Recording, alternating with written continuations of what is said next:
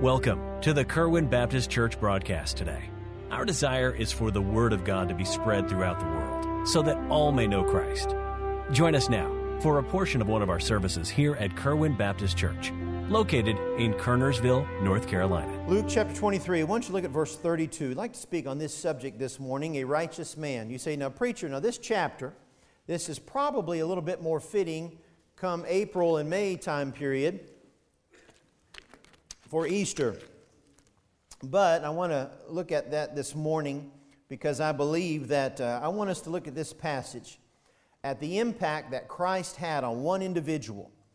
And it was really his reaction to the things that were going on in his life that allowed him to have an impact to the most unsuspecting person. It would be the last person you would probably think that he would have an impact on. And so I want us to look at this individual today, and I want us to see the impact of a righteous man and the impact that he had on this individual that Christ did. I believe it's the same impact that you and I can have on people today, especially this time of the year, if we would be a righteous man or a righteous woman for Christ. Notice verse 32, if you would. Luke chapter 23, verse 32. And there were also two other malefactors led with him to be put to death. And when they were come to the place which is called Calvary, there they crucified him, and the malefactors, one on the right hand and the other on the left. Then said Jesus, Father, forgive them, for they know not what they do. And they parted his raiment and cast lots. And the people stood beholding, and the rulers also with them derided him, saying, He saved others, let him save himself, if he be Christ, the chosen of God. And the soldiers also mocked him, coming to him and offering him vinegar, and saying, If thou be the King of the Jews, save thyself.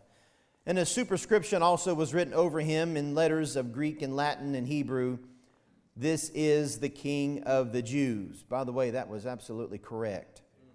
Verse 39, And one of the malefactors which were hanged railed on him, saying, If thou be Christ, save thyself and us. But the other answering rebuked him, saying, Dost not thou fear God, seeing thou art in the same condemnation? And we indeed justly, for we receive the due reward of our deeds. In other words, we deserve it. But this man hath done nothing amiss. And he said unto Jesus, Lord, remember me when thou comest into thy kingdom. And Jesus said unto him, Verily I say unto thee, today shalt thou be with me in paradise. And it was about the 6th hour, and there was a darkness over all the earth until the 9th hour. And the sun was darkened, and the veil of the temple was rent in the midst. And when Jesus had cried with a loud voice, he said, Father, into thy hands I commend my spirit. And having said thus, he gave up the ghost. Do you imagine that little infant in Luke 2?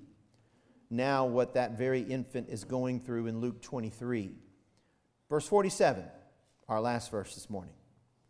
Now when the centurion saw what was done, who? The centurion. The very individual that helped crucify Christ. When the centurion saw what was done, now hold on, he glorified God, saying, Certainly this was a righteous man.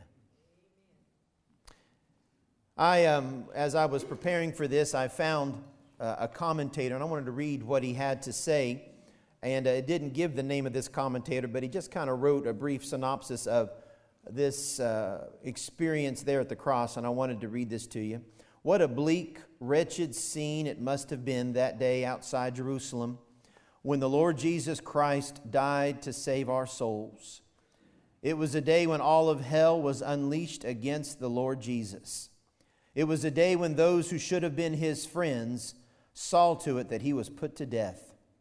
It was a day when most of his own disciples left him to die in agony alone on that cross.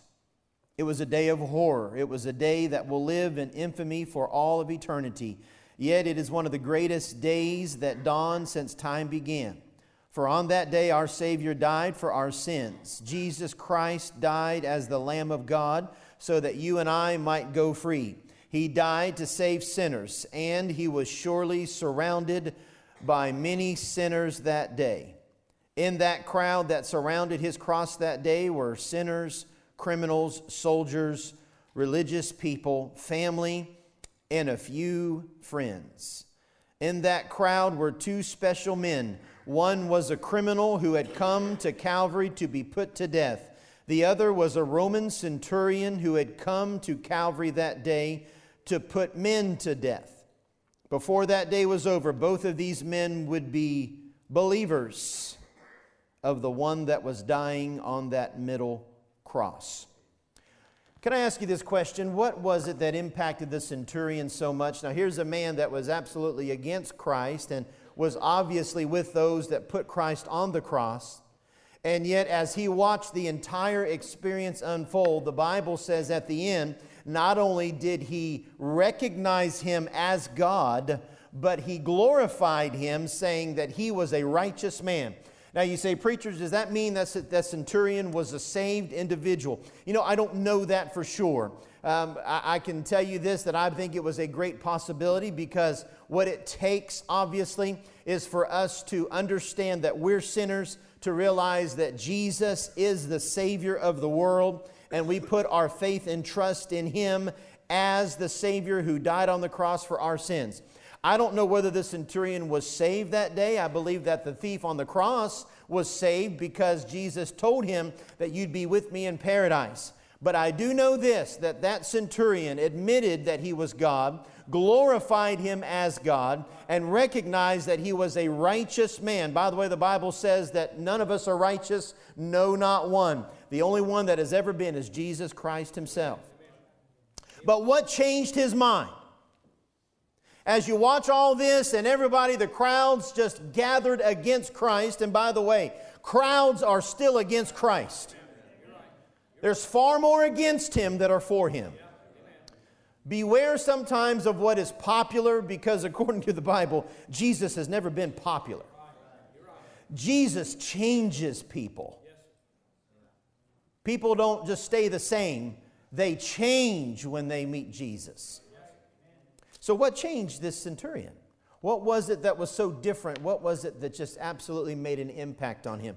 Well, I want to look at a couple things in this passage, and I'll let you go this morning. I know our time's a little bit later than normal, but we'll get you out, obviously, in plenty of time. Notice, number one, look at verse 32 and 33. And there were also two other malefactors led with him, notice this, to be put to death. And when they were come to the place which is called Calvary, verse 33, there they crucified him. Number one, I don't know if this is what made the impact on the centurion, but I think this is one thing that possibly could. Number one was his submission. You say, submission to what, preacher? Well, his submission to the cross. Dear friends, do you know what Jesus could have done that day? Jesus could have, in half a second, killed every person on the earth. Not just those crucifying Him, everybody. Not only that, we believe that the Bible teaches He could have called legions of angels to come and keep Him from that cross. He could have brought legions of angels that would have absolutely obliterated every centurion, every person against Christ. Jesus had at His disposal everything that God had to offer.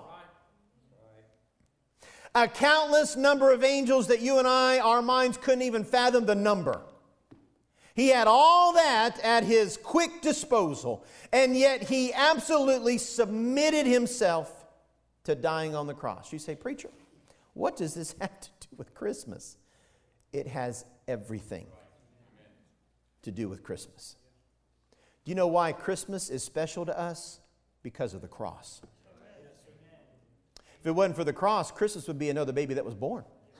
No different than any other baby. See, you and I need to be reminded at Christmas season, and thank God for the manger scenes, and thank God for all these things. I'm absolutely 100% for it. And in fact, I told them next year we're having a live manger scene here next Christmas season. And some of you, if you feel convicted of God in a nice warm building right now, that you be willing to do that out in the cold next year, keep that in mind. Make that commitment to God, because we'll be expecting it next year. But I'm going to tell you something. We're in a day where the nativity scene's being attacked. I mean, if you think about it, they're attacking a baby. So we might as well just, while we still can, bless God, we're going to do it. But I want you to understand something. The manger's only special because the cross. Christmas is only special because He resurrected from the dead. Yes, He was our Savior, but where He proved that He was our Savior is when He died, was buried, and when He rose again. The cross is what makes Christmas so special. I don't know if this centurion, once he realized that this was God, that he could have done anything. But I do know this, that this centurion had seen a whole lot of people die this exact same way. He had seen a lot of criminals die on the cross. But I will guarantee you this, he had never seen anybody die like Jesus died. Normally, when he would see them die, there would be cursing and swearing and hollering and screaming and gnashing of teeth and everything else. I mean, people that absolutely were rotten sinners put on that cross. And I'm going to tell you something. He had watched them fight it the entire way, screaming, cursing, but he had never seen anybody that acted as if this was supposed to happen. The Bible says that there was literally a whole company of soldiers, which would be 400 to 600, that absolutely played games and had their way with Christ before He was even crucified. Nobody else had had that done. This centurion had watched all this unfold, and yet Christ never uttered one cross word to anybody. His submission to the abuse. I don't know if that's what impacted him or not, but I will tell you this. Dear friends, let me tell you what will impact people nowadays is when you and I submit to the will of God. No matter what it causes us, no matter what we have to go through, when you claim to be a Christian and you have to go through suffering and you have to go through sickness and you have to go through things, dear friend, when you and I act as if we're not mad at the world and mad at God because it happened, but when you and I just simply submit, God knows what He's doing, and I trust God and love Him anyway, that impacts people. Amen. I don't know if that's what changed the centurion, but somehow the way Jesus conducted Himself that day with the submission to the cross, it might have been the thing that did it. I don't know. Number two, it could have been His suffering. Not just His submission to the cross, but the suffering that He went through on the cross. Look at verse 33, obviously. It says, there they crucified Him.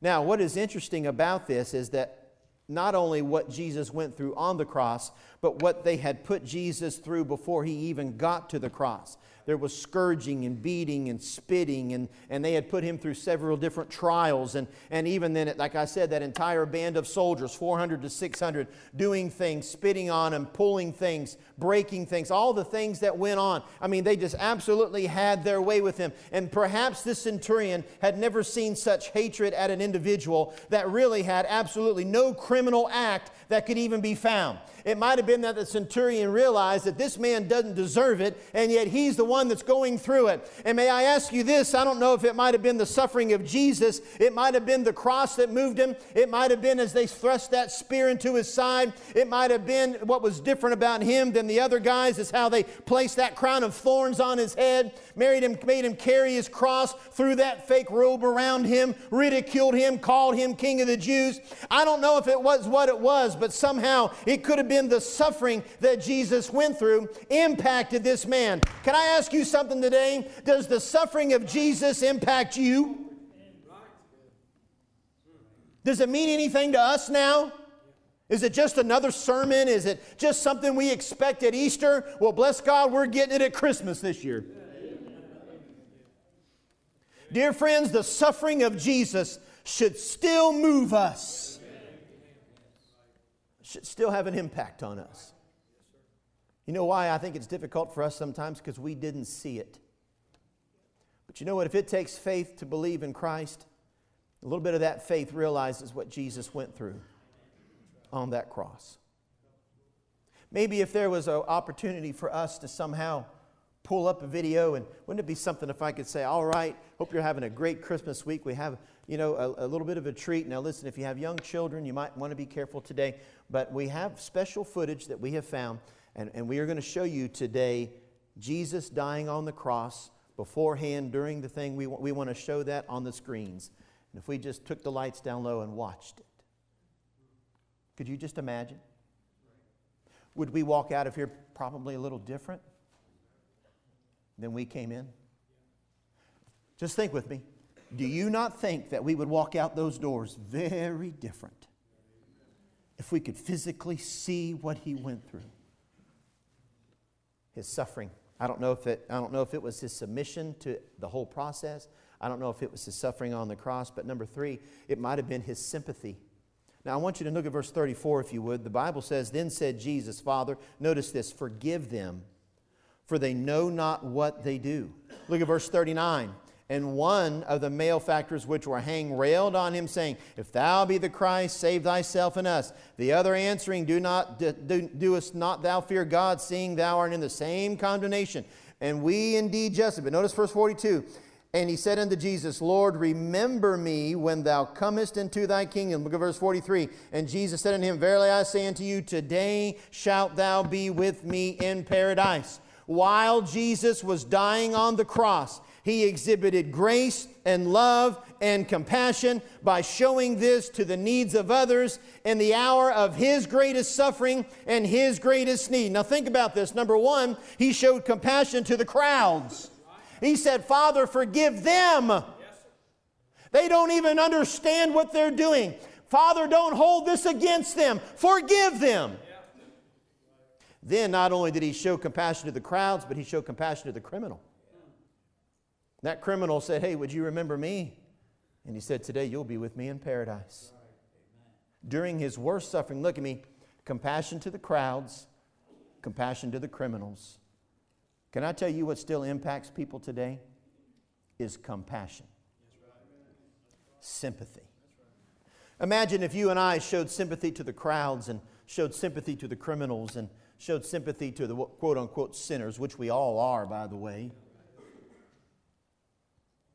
It would impact people. You know why that maybe in a sense, and our area is blessed around here in a sense. We have a lot of churches. There's a lot of different type of churches. We have big churches. We have small churches, whatever the case might be. And we're blessed in this area. We have a lot of churches. But can I tell you why we have this building instead of about a 500,000 square foot building full of people today? Because over the years, Christians don't show sympathy. The Bible says, "And some have compassion, making a difference." What we have done is we have tried to take the things that don't make the difference and we've tried to use them to make a difference. Yes, sir. And it hasn't worked. And the very thing that does make a difference, we're not using. His sympathy.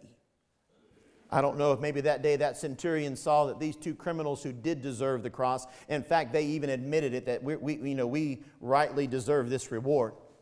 Here's two criminals that they had a long list of things, and here's Jesus that centurion knew. He didn't even have a rap sheet. He didn't even have an offense. They couldn't even find a reason why. The only reason is because He claimed to be the Son of God, and He absolutely was. So what do you want Him to do? But that's the only thing they could even find. And here you got two guys that deserve it. And yet on the cross, that centurion that was so close to Him during this time of submission to the cross and suffering on the cross, all of a sudden he hears Jesus say, "Father, forgive them. They don't even understand what they're doing." At that time, they're pulling across His robe and trying to cast lots to see who's going to get it. And then He heard Him say to that thief on the cross, "Today you'll be with me in paradise." And maybe that centurion saw that while he was being abused and while he was being done wrong, he still had compassion not only on people, but on the individual.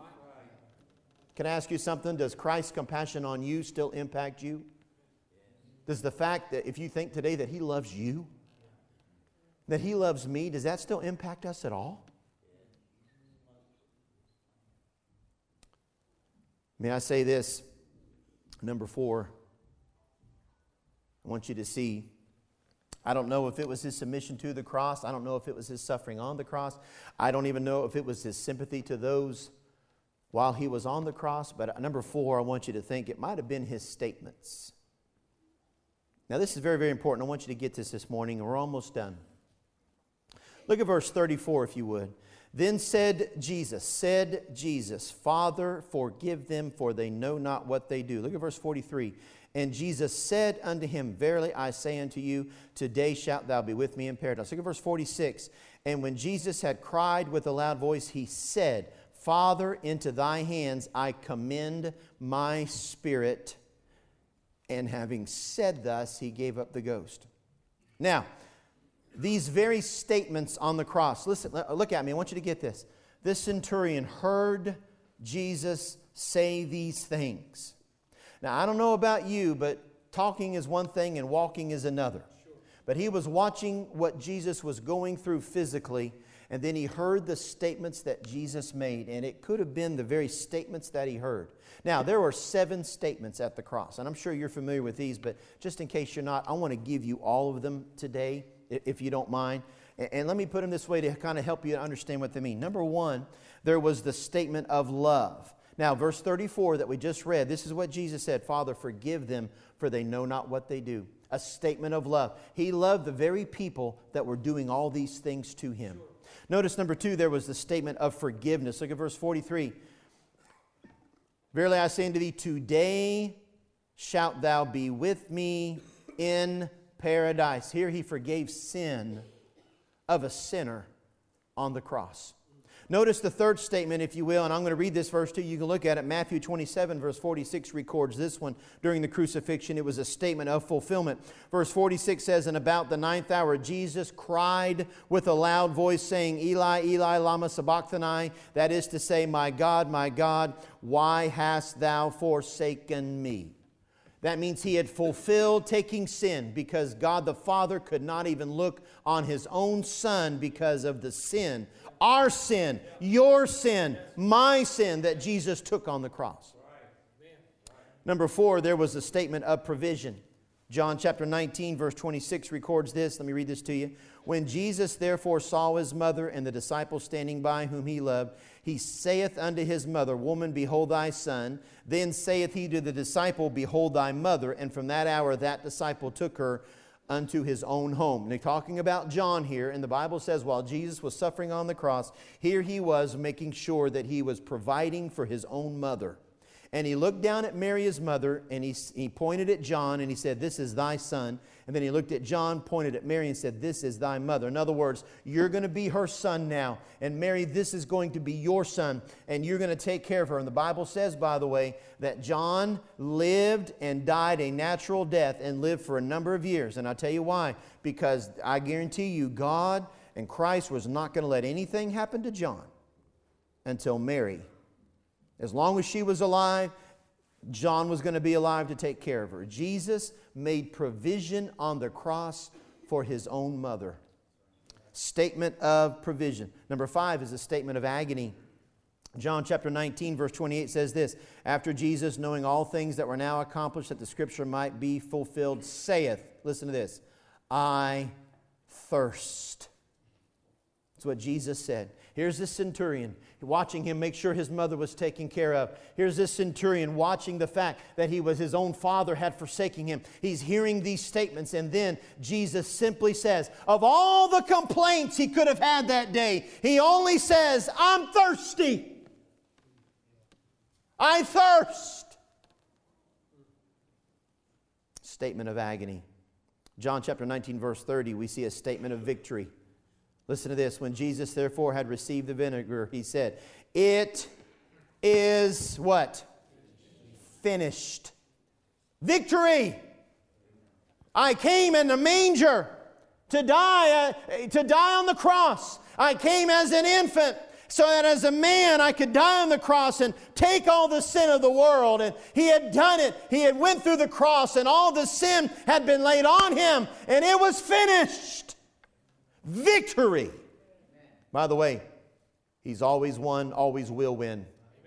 He's never lost a battle. That old song Tennessee Ernie Ford used to sing. If you remember that song, Stand By Me. Y'all remember that one verse? To him who's never lost a battle, stand by me. By the way, your Savior who is with you right now, if you're saved, he's never lost a battle. Why would we be scared? Last, there was a statement of departure. Verse 46 of Luke 23, where you're at. Look at verse 46. And when Jesus cried with a loud voice, he said, Father, into thy hands I commend my spirit. The Bible says, and having said thus, he gave up the ghost. Into thy hands, submission, I commend my spirit. Submission to the cross, submission to the Father, submission to the will of the Father. He gave up. Now listen, I don't know if it was the fact that Jesus just took everything that they gave him that day and didn't say a thing about it. I don't know if that's what impacted this centurion. I don't know if it's the fact of all the physical suffering he went through. And once he even got up on the cross, I don't know if that's what impacted that centurion. I don't know if it's the fact that Jesus had sympathy on the crowds that day, and then he had sympathy for that thief on the cross that day. I don't know if that's what made such an impact. I don't know if because his proximity that he was so close that he heard all 7 statements that Jesus made. I don't know what it was, and I don't know what, but I do know this. You can't be around Christ and that close to Christ and you not have to make one change or the other. If you're around Christ, look at me, you're either going to rush towards Him or you're going to run away from Him. When you're around Christ and when you're faced with a decision of Christ, you're either going to hate Him or love Him. There's no middle ground. You can't say, well, I want a little bit and I don't want this. Dear friend, I'm here to tell you, you've got to make a decision when it comes to Christ. And that day, that centurion realized, be it through his submission, be it through his sympathy, be it through his suffering, be it through the very things that he said, it made an impact on this centurion. Can I say this morning as we close? Do you know the things you say has an impact on people? The things Jesus said on the cross that day probably had a huge impact on this centurion. Look at me. I don't care how we act or what we do. The things you say has an impact on people. May I ask you, during this Christmas season, are you and I having any kind of an impact on people? I do know this, that a man that was literally on the opposite side of Christ, that hated Him, that couldn't wait to put Him to death like everybody else, look at me, by the time it was done, was a believer. Jesus never said one thing to him, but a righteous man had an impact on this soldier. May I say to you today, you know what, during this Christmas season, any time of the year, you know what still has an impact on people? A righteous man. It still makes a difference. I'm going to ask you to bow your heads, close your eyes this morning.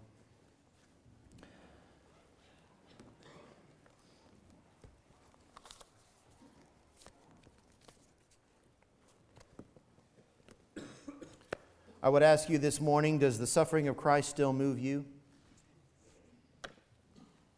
May we understand that, you know what? It's nice and comfortable to look at Him in a manger, but I want to remind you where He ended up was on a cross. Are you having an impact on people? Do you realize the things you say, the things you do, the sympathy that we show others, our submission to the will of God? Even at times when we go through suffering, it impacts people. It makes a difference. I wonder today, are you still moved by the suffering that Christ went through on the cross? Does it still move you? Maybe during this Christmas season, it would be maybe out of character, something we don't normally do, but maybe we ought to find an altar today and say, you know, during this time of Christmas where we give gifts to each other and we celebrate the greatest gift that was ever given, Lord, I want to thank you again for the suffering you went through so that I have freedom, that I have salvation. Lord, I pray that your will be done. We love you. And Lord, I pray that you'd bless our folks. May they desire to have a greater impact on people. Lord, I pray that you would help. Lord, if you've laid different decisions on people's hearts, I pray that they'd be obedient. They'd come to this altar today, dear God, as we have Christmas week in front of us. Oh, may we show gratitude to you once again for the things you've done. Lord, we sure do love you. Our heads are bowed and our eyes are closed. I want to ask you to stand all over the building. Dear friend, if you do not know for sure, 100% for sure, that you're on your way to heaven, you can come this morning and let us show you. We have individuals that would love to show you in privacy how you can know for sure that you're on your way to heaven. Thank you for listening today. We hope you received a blessing from our broadcast.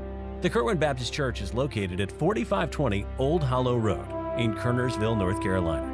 You may also contact us by phone at 336-993-5192 or via the web at kerwinbaptistchurch.com. Enjoy our services live and all our media on our website and church app. Thank you for listening to the Kerwin broadcast today. God bless you.